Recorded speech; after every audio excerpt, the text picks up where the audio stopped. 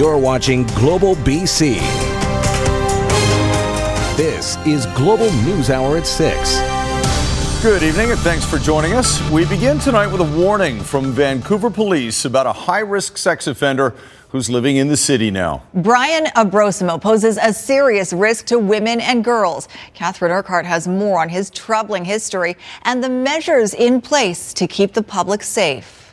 Brian Abrosimo is an extremely violent, high-risk sex offender.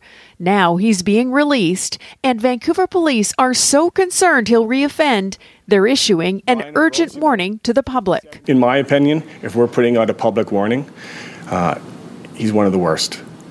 Someone who sexually assaults an 11-year-old child, I don't think there's anything worse that can be out there.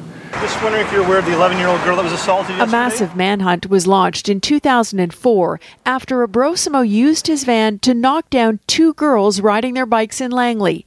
He then kidnapped one of them, driving the 11-year-old to Surrey and sexually assaulting her. She later escaped, running to a nearby house. She had a piece of rope, was not rope, plastic around her neck. Days later, Abrosimo was arrested at his home in Surrey. I can say that he is known to police insofar as his background. Abrosimo was convicted of sexual assault, kidnapping, unlawful confinement, assault with a weapon, sexual assault with a weapon, and forcible confinement. Sentenced to 14 years. He was also convicted of violently assaulting a sex trade worker.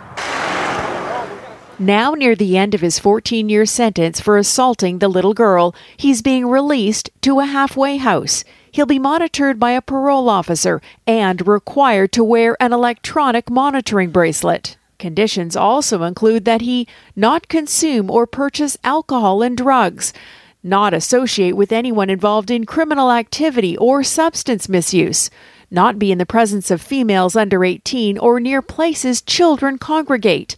He's to have no contact with his victims or their families, and he's not allowed in Abbotsford, Langley, or Vancouver Island. Anyone sees or knows of Abrosimo violating any of these conditions is asked to call 911 immediately. Abrosimo is described as 5'10" and 240 pounds, with grey shaved hair, hazel eyes, a grey mustache, and a goatee.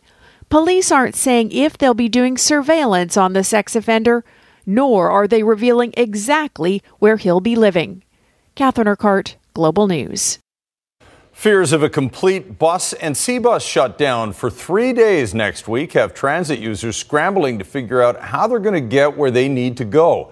Jill Bennett has more on the potential impact. And Jill, it's not just students with concerns. It's not, Chris. With that strike looming, that full system shut down, many people who view transit as a lifeline are extremely stressed. I'm scared. On 1 to 10, 11. Vincent Bull depends on a home care worker 3 to 4 hours every day, helping him out of bed, to the washroom, things a lot of people take for granted. Many of his workers rely on transit to reach him. Tuesday night, the worker's going to come in, do her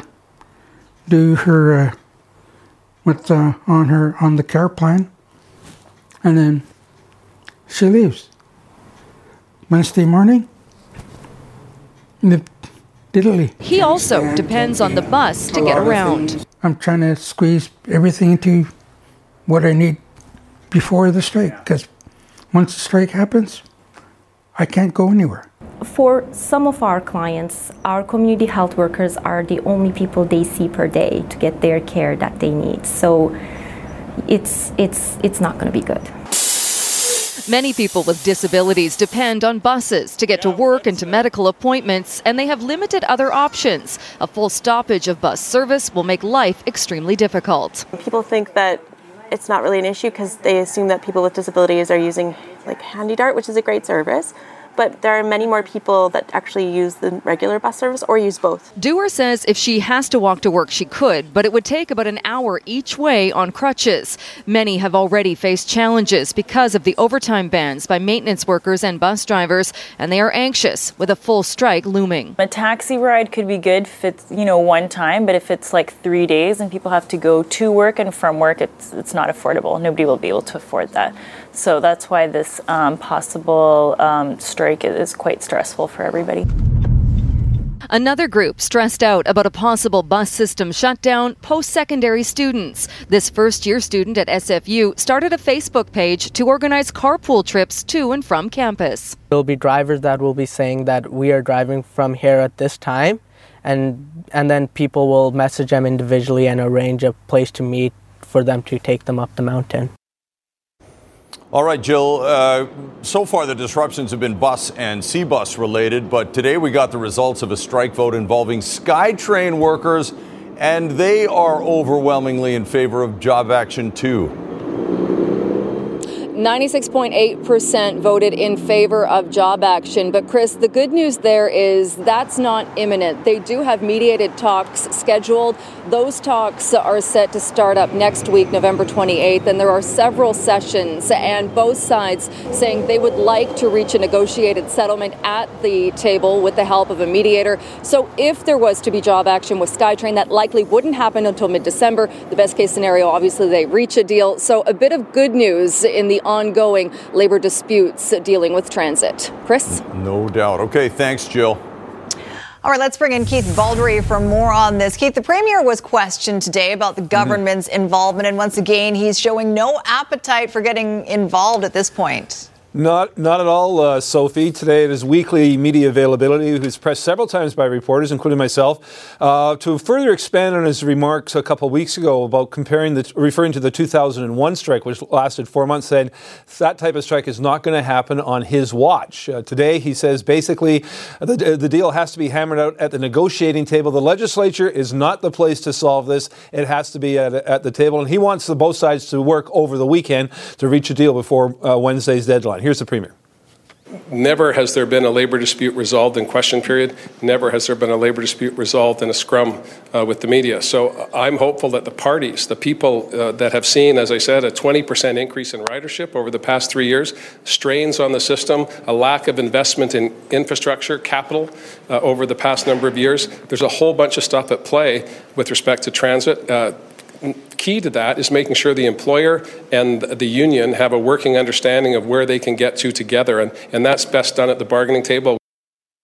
Well, neither side is showing any sign that they're going back to that bargaining table this weekend, Keith, no matter what the Premier wants. But there were also questions to John Horgan and to his transportation minister about possibly fast-tracking ride-hailing in case there is a full work stoppage. What was the response to that?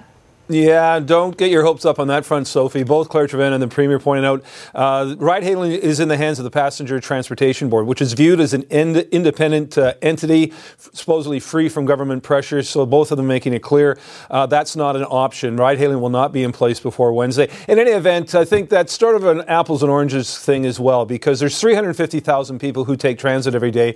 I don't think Uber is going to provide that level of service, anywhere near that level of service, when it's up and running, even on a full basis in Metro Vancouver. So fingers crossed they can get a deal before Wednesday.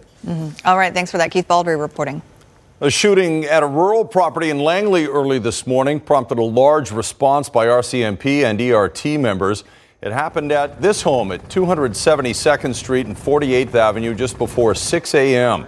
Police will only say the incident appears to be targeted, and the 47-year-old man shot suffered non-life-threatening injuries.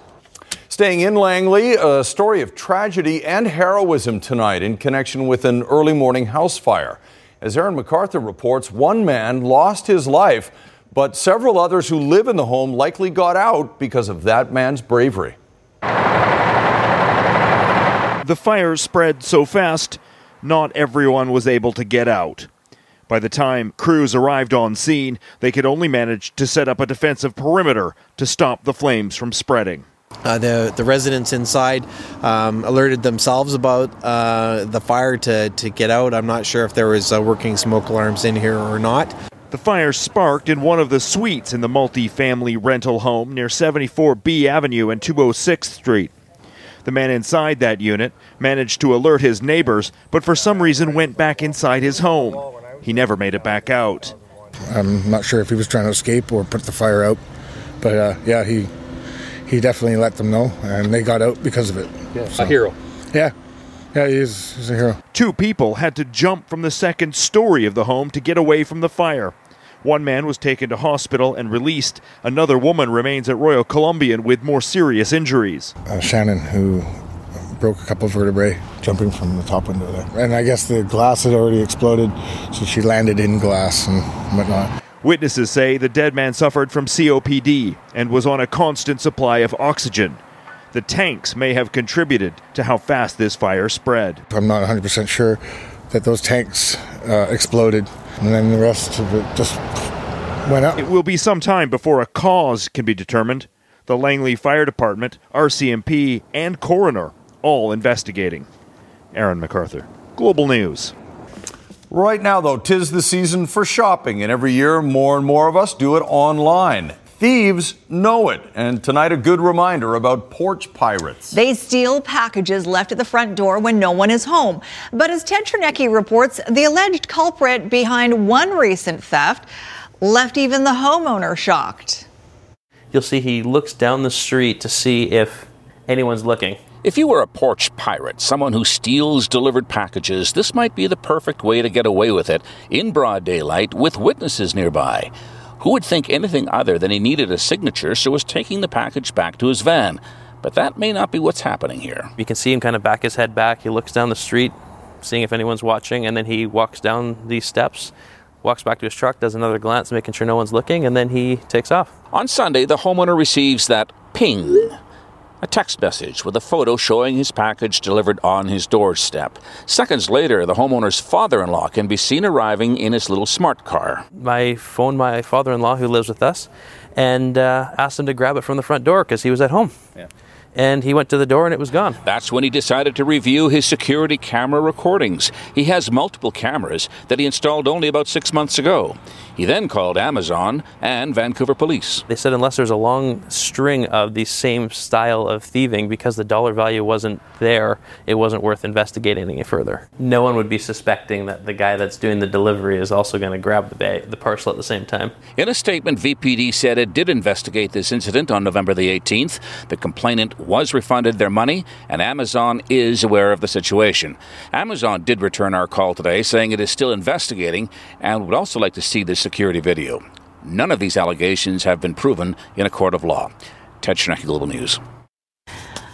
Well, a recently commissioned survey by FedEx on porch pirates found out of 1,500 Canadians asked, 1 in 4 reported having a package stolen. The survey also found 70% of Canadians worry about package theft, and 1 in 10 simply don't shop online for that very reason. New challenge facing health authorities trying to reduce the number of people who vape. It's a price war. Manufacturers have cut the cost of some e-cigarette products by at least half of what they were this summer. And as Nadia Stewart reports, doctors say it makes vaping even more tempting than ever. As the province introduces new rules around vaping aimed at curbing interest amongst BC's youth, there are still concerns the new rules do not go far enough. It looks like the manufacturers have dropped price from anywhere from 33% up to 75% in recent months. Dr. Stuart Kreisman is with Physicians for Smoke-Free Canada. The group says vape product manufacturers are lowering their prices, and they say that move is attracting a younger clientele. The hypothesis is that they're intentionally taking a loss in order to build their market, and specifically the youth market, develop a loyal customer base. By loyal, I mean addicted, and lead to the nicotine addiction of the next generation. Kreisman and his colleagues call it a vaping price war. They say 4 companies selling the products in convenience stores have significantly dropped their prices.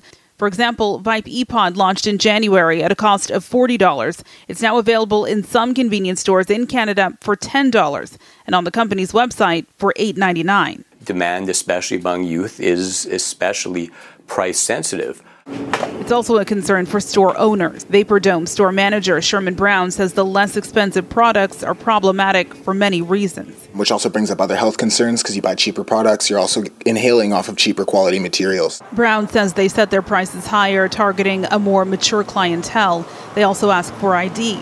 The province is hiking the provincial sales tax on vaping products up from 7% to 20%, but Kreisman says that is not high enough. They would need 75% just to equal the cost of a pack of cigarettes, and I would like to see them go beyond that. The province says it's up to the federal government if they'd like to set a minimum price on vaping products. Nadia Stewart, Global News. A warning today from ICBC and the RCMP as we head into the winter driving season. The main message is to slow down. Snow has already come to many parts of the province, and it's on its way for southwestern BC eventually. There are simple ways to stay safe, including removing built-up snow from your vehicle, ensuring you have proper tires, and increasing your following distance. Also, don't forget to pack an emergency kit. What we see at ICBC is a significant crashes in December over October as the weather changes. It's an 87% increase from December crashes and October crashes. So when the weather changes, we want people to be prepared. Good advice. It is the time of year when holiday events start to ramp up. That's right. And if you're looking for a way to get into the spirit, meteorologist Christy Gordon has a preview of the Aurora Winter Festival that's at the PNE. Christy, what's going on down there? Well, this is the start, I would say, of a new Christmas tradition here, Chris and Soph. It's the Aurora Winter Festival here at the PNE for the first time, and I can't wait to bring my kids down here because there's so much to see and do. Not only are these amazing light displays like you see here behind me with Santa and his sleigh, well, I guess Santa's not in there, but also there's magic behind all of the lights here. And this is Queen Thera and Rivera, the warrior elf. And Queen Thera, tell us about the magic behind these light displays. Yes, well, this is the Aurora Kingdom, and I've been Queen of the Aurora Kingdom for about 3,000 years or so a long time running, and we're really excited to welcome everyone, the Vancouver community here, and excited to have you see a few of my other friends roaming these grounds as well. Lots of different characters. Tell us what else, Warrior Elf, what else can families do? Well, for the more adventurous spirits, we have a frozen river to skate on, a tube park to slide on, and all sorts of magical rides. And lots of food and hot chocolate as well. Absolutely. Thank you so much, ladies. So tons of fun down here. It runs right through until January 5th. You can get tickets online at aurorawinterfestival.com/Vancouver, of course. All right, back to you guys. We'll see you in a bit. All right, thanks, Christy. Just get over yourselves, get down to work, help your residents, get stuff built. Use this as an opportunity. That's Vancouver Mayor Kennedy Stewart speaking in Ottawa today, urging other Western leaders to, quote, get over themselves and work with the Trudeau government. After frosty meetings with the premiers of Alberta and Saskatchewan recently, the Prime Minister found much warmer receptions today from the mayors of Vancouver and Calgary. David Akin reports. Now we're walking right through you again. Calgary Mayor Naheed Nenshi was first, and he wasted no time in getting to the point. We've gone through a jarring dislocation from the lowest unemployment rate in the country to the highest in 18 months. Trudeau's new cabinet, just unveiled Wednesday, has no one in it from Alberta or Saskatchewan. So Trudeau is looking to other politicians in those provinces to be his partner. Obviously, some real challenges facing communities across Alberta, particularly Calgary. But as you know, the federal government is very much there to be a partner. During their meeting, Nenshi told Trudeau that rising feelings of Western alienation cannot be dismissed and need to be addressed. But there has to be a conversation not just about changing the narrative, which is important, but also about very real action on the part of the federal government to help everyone around the country understand that the country doesn't succeed if the West doesn't succeed. All right. After Nenshi, Trudeau welcomed Vancouver's mayor, Kennedy Stewart. I just get upset when people say Western alienation, because British Columbia, what we want to do is work with this government. We want to build transit. We want to build housing. I just don't, I feel like we're being a little bit hijacked by kind of Alberta's agenda. And in British Columbia, we want to get these things rolling. Stewart is angling for continued federal help with housing, public transit, the opioid crisis. And Stewart worries that talk of Western alienation is getting in the way of work on those issues.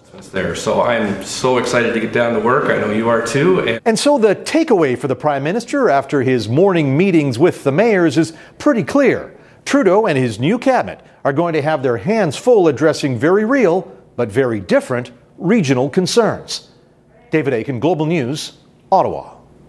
More potentially damaging testimony today at the impeachment inquiry in Washington. It caps a dramatic week of hearings, all part of a political scandal that has divided a nation.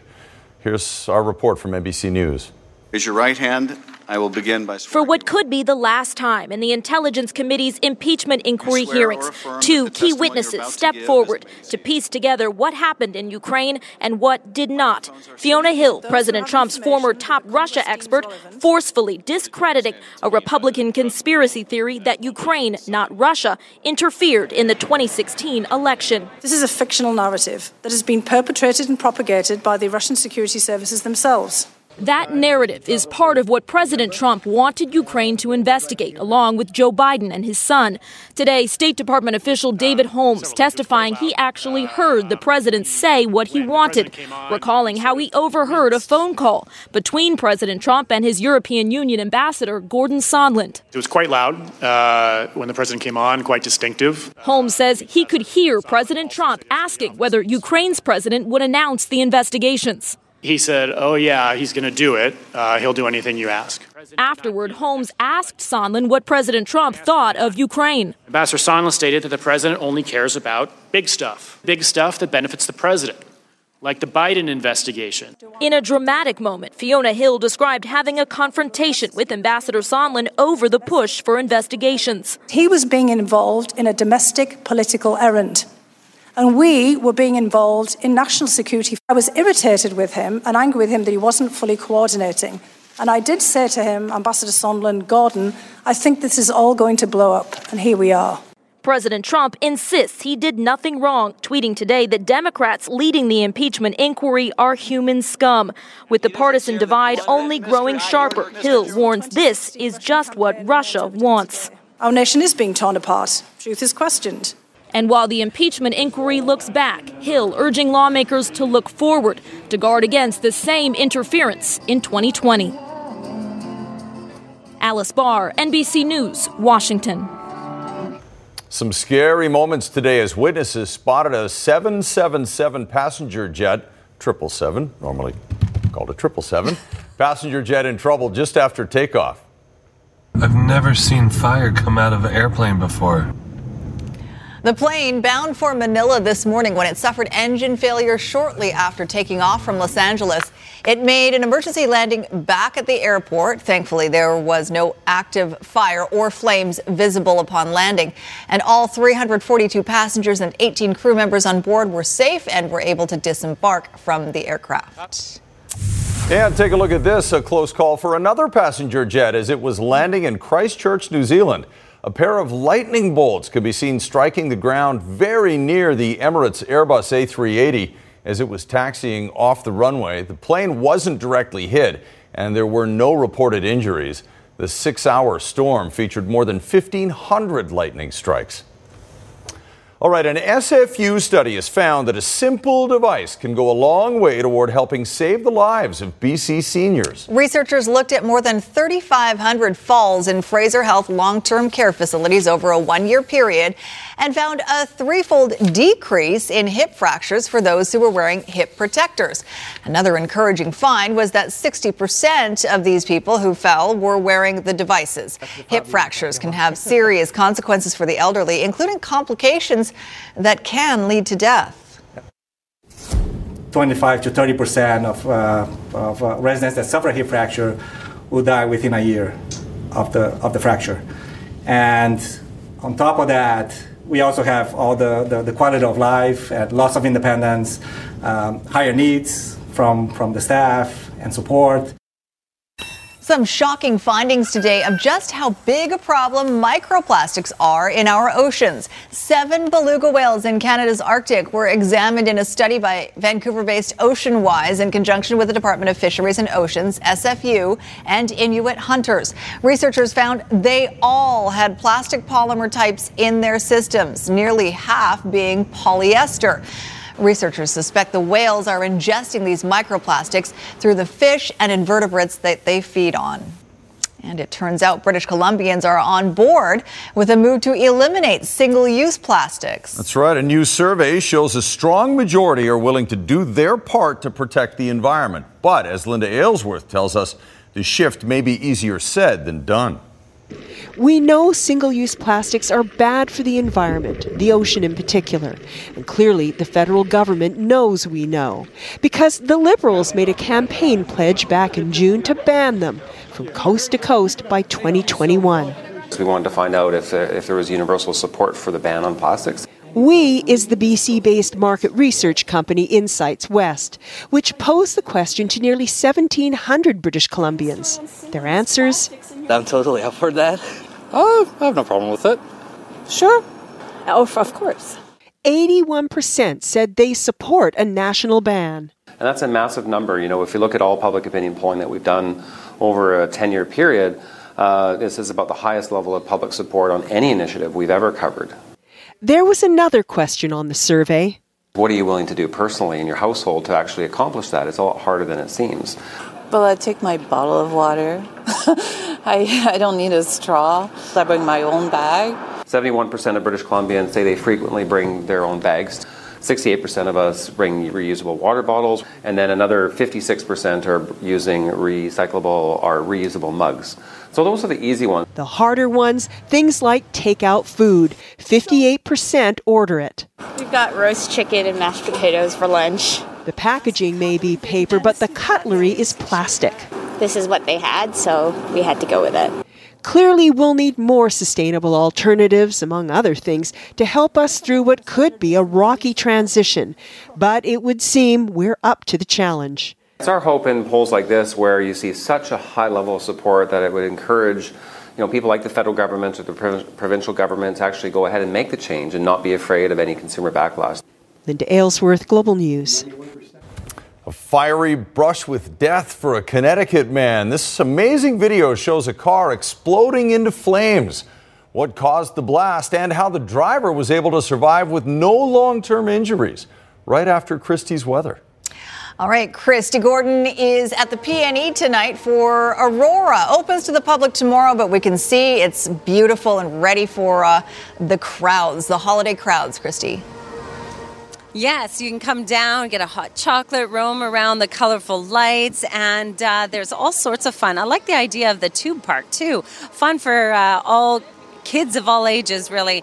Now, as you mentioned, open to the public tomorrow, right through till January 5th. Lots of time, but get your tickets online. I urge you to do that. Now, it's cold out here. A lot of frost, and we'll see it again tomorrow. But remember I showed you the frost photos from yesterday in Prince George, the soft rime? Well, more photos came in today as another night of frost happened in that area. It's amazing, the artwork that Mother Nature creates.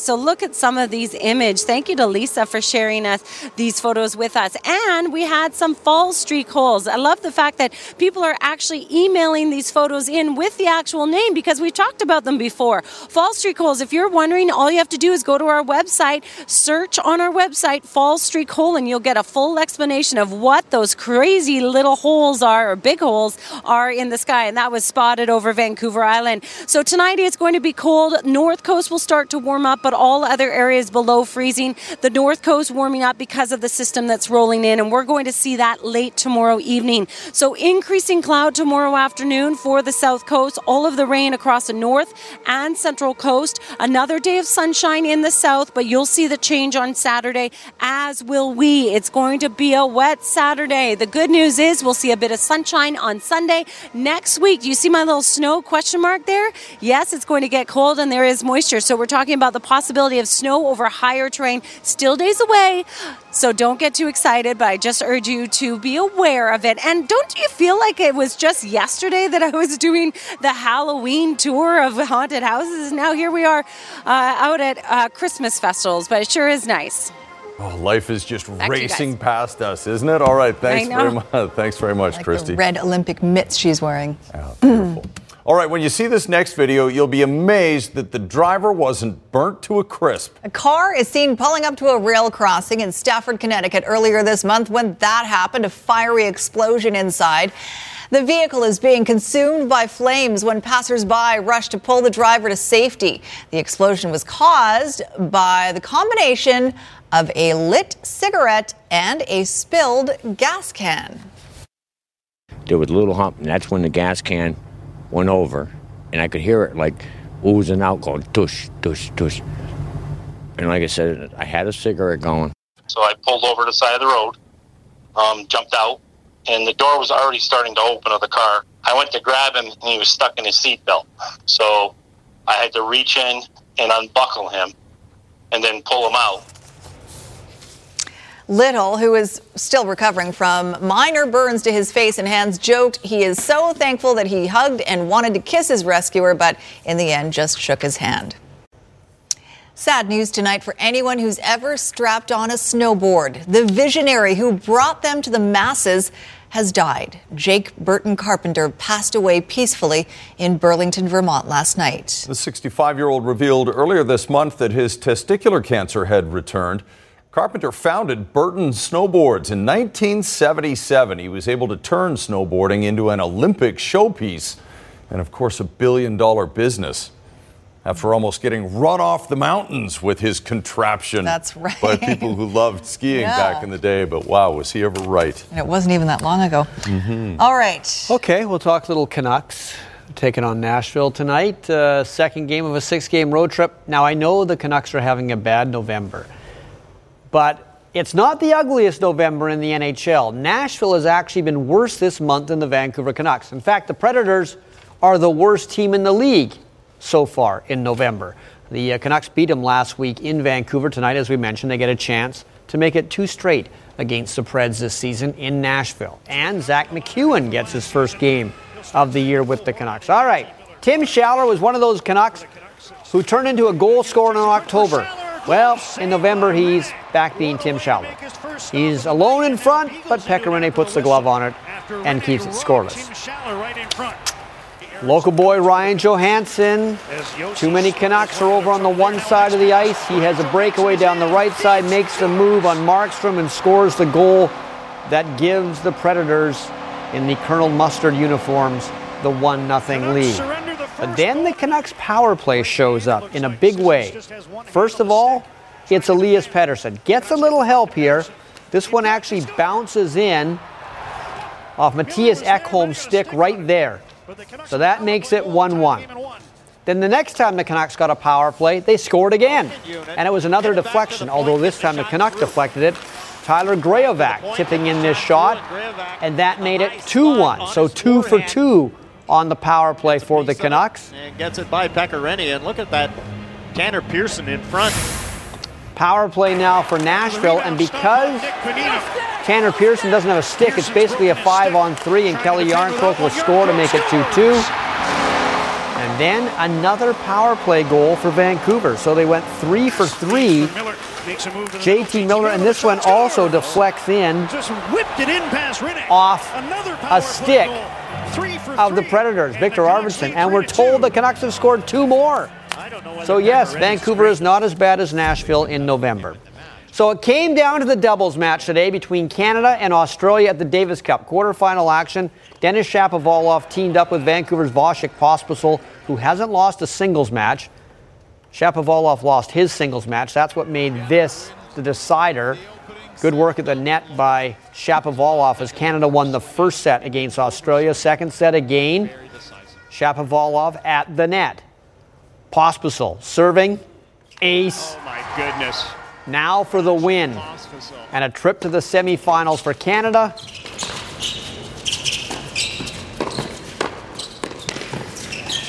And they're going. It'll be either Russia or Serbia against Canada in the semis on Saturday. Neither of the 2 starting quarterbacks in this Sunday's Grey Cup game were actually supposed to be at this spot at the beginning of the year. Well, I guess they could be at this spot, but as backups. Dane Evans was the backup in Hamilton to Jeremiah Mazzoli, who got injured. And Winnipeg's Zach Collaros is the Bomber starter because of injuries as well. Sets up, takes takes a shot. Got an open man. Touchdown, Kenny Lawler. Zach Collaros hasn't been a Blue Bomber very long, but he's likely the reason they are even in the Grey Cup. Collaros was acquired 6 weeks ago from the Argos more as an insurance policy, and they had to cash it in when starting quarterback Chris Streveler went down with an injury late in the season. All Collaros has done since then is win all 3 of his starts, including 2 road playoff games in Calgary and Regina. Well, I didn't really know Zach too well, but like I said last week, that there's instant trust and confidence in him, and he fits in with the locker room really well, and he knew a couple of guys from past teams and stuff. So there's some familiarity with some of the guys, and he fit in great. So it's good to have you, buddy. Thanks, buddy. Collaros actually started the year in Saskatchewan, was hurt in the first game of the year, got dealt to the Argos where he didn't play because he was still injured, and now here he is, trying to lead the Bombers to their first Grey Cup since 1990. I told my wife that if I was going to end up somewhere, this is going to be a really good spot for me. Again, just from knowing Coach O'Shea and watching the offense. So it's been good. The NFL denied Cleveland defensive lineman Myles Garrett's appeal for his indefinite suspension to be changed. He hit, of course, quarterback Mason Rudolph of Pittsburgh over the head with his own helmet. And they also denied Garrett's accusation that came out the other day that Rudolph set all of this off by saying something racist. The NFL said its investigation did not reveal any racial slur was said by Rudolph. What's strange is Garrett never mentioned a racial slur as the reason when he spoke to reporters right after the game. Here's your snow report for this evening. One Mountain open today on this very cold, frosty day across the province. Whistler Blackcomb will open next week on November 28th. Cypress December 14th. Grouse, Sasquatch, and Manning Park, though, still to be determined. Revelstoke November 30th. Same for Fernie. Kicking Horse December 6th. Big White and Silver Star will open next week on November 28th. Sun Peaks on Saturday on November 23rd. Apex December 7th. Mount Washington still waiting to figure out their opening day. Whitewater December 6th. Red Mountain December 12th. And Powder King open today with a 130-centimeter base. All right, Piglet is an adorable little pink dog who is both blind and deaf, but still has a lot to offer. His very existence is a life lesson for all of us, but as you'll see, especially for children. It's easy to see this little dog named Piglet is different. He's a pink dog. What you can't see is that he's deaf and blind, rescued by vet Melissa Shapiro when he was just 1 pound and petrified. I didn't know what to do for him, and he was so tiny. But Piglet wouldn't give up, so neither did Melissa. I said, if we are going to keep him, then he's going to have a productive, meaningful life. She started posting videos on social media, and more than 100,000 followers fell in love, including third-grade teacher Tricia Frageau, who thought maybe her students could learn something from a little pink dog. What can you take that Piglet taught you into your own life? I would say I should persevere more and I should try harder on things. If you close your eyes, you put your hands over your ears. They call it the Piglet mindset. No matter who you are or what disabilities you have, you could still do stuff. It's been so successful here, Piglet's lesson is now taught in schools across the country. They empathize so much with him. I want my students to grow up and be successful and be happy, but more importantly, I want them to be good people. When things get hard, put yourself in Piglet's shoes and see how that feels. You're supposed to sit and you stay. There you go. Learning life's biggest lessons, thanks to a little dog. Kristen Dahlgren, NBC News, Plainville, Massachusetts. That is pretty cute. Mm-hmm. All right, let's check in with Christy Gordon once more out at Aurora at the PNE. Christy? Thank you. We found Candy Cane Lane here. Quite a beautiful scene here. And I also saw a Yeti. It's cold. If you're coming down here, I recommend bundling up. But it is a good time. And it's open till January 5th. Okay, back to you guys. Down at the PNE. Amazing. All right. Thanks very much. Either a Yeti or somebody in a faux fur coat. One of the two. It's not the same guy who does Fright Nights, is it? I don't think so. A Yeti in a faux fur coat? Now that would be something. Why would a Yeti need a faux fur coat when you think about it? Fashion. Thanks for watching, everybody. See you at the Crystal Ball Gala for BC Children's Hospital tomorrow.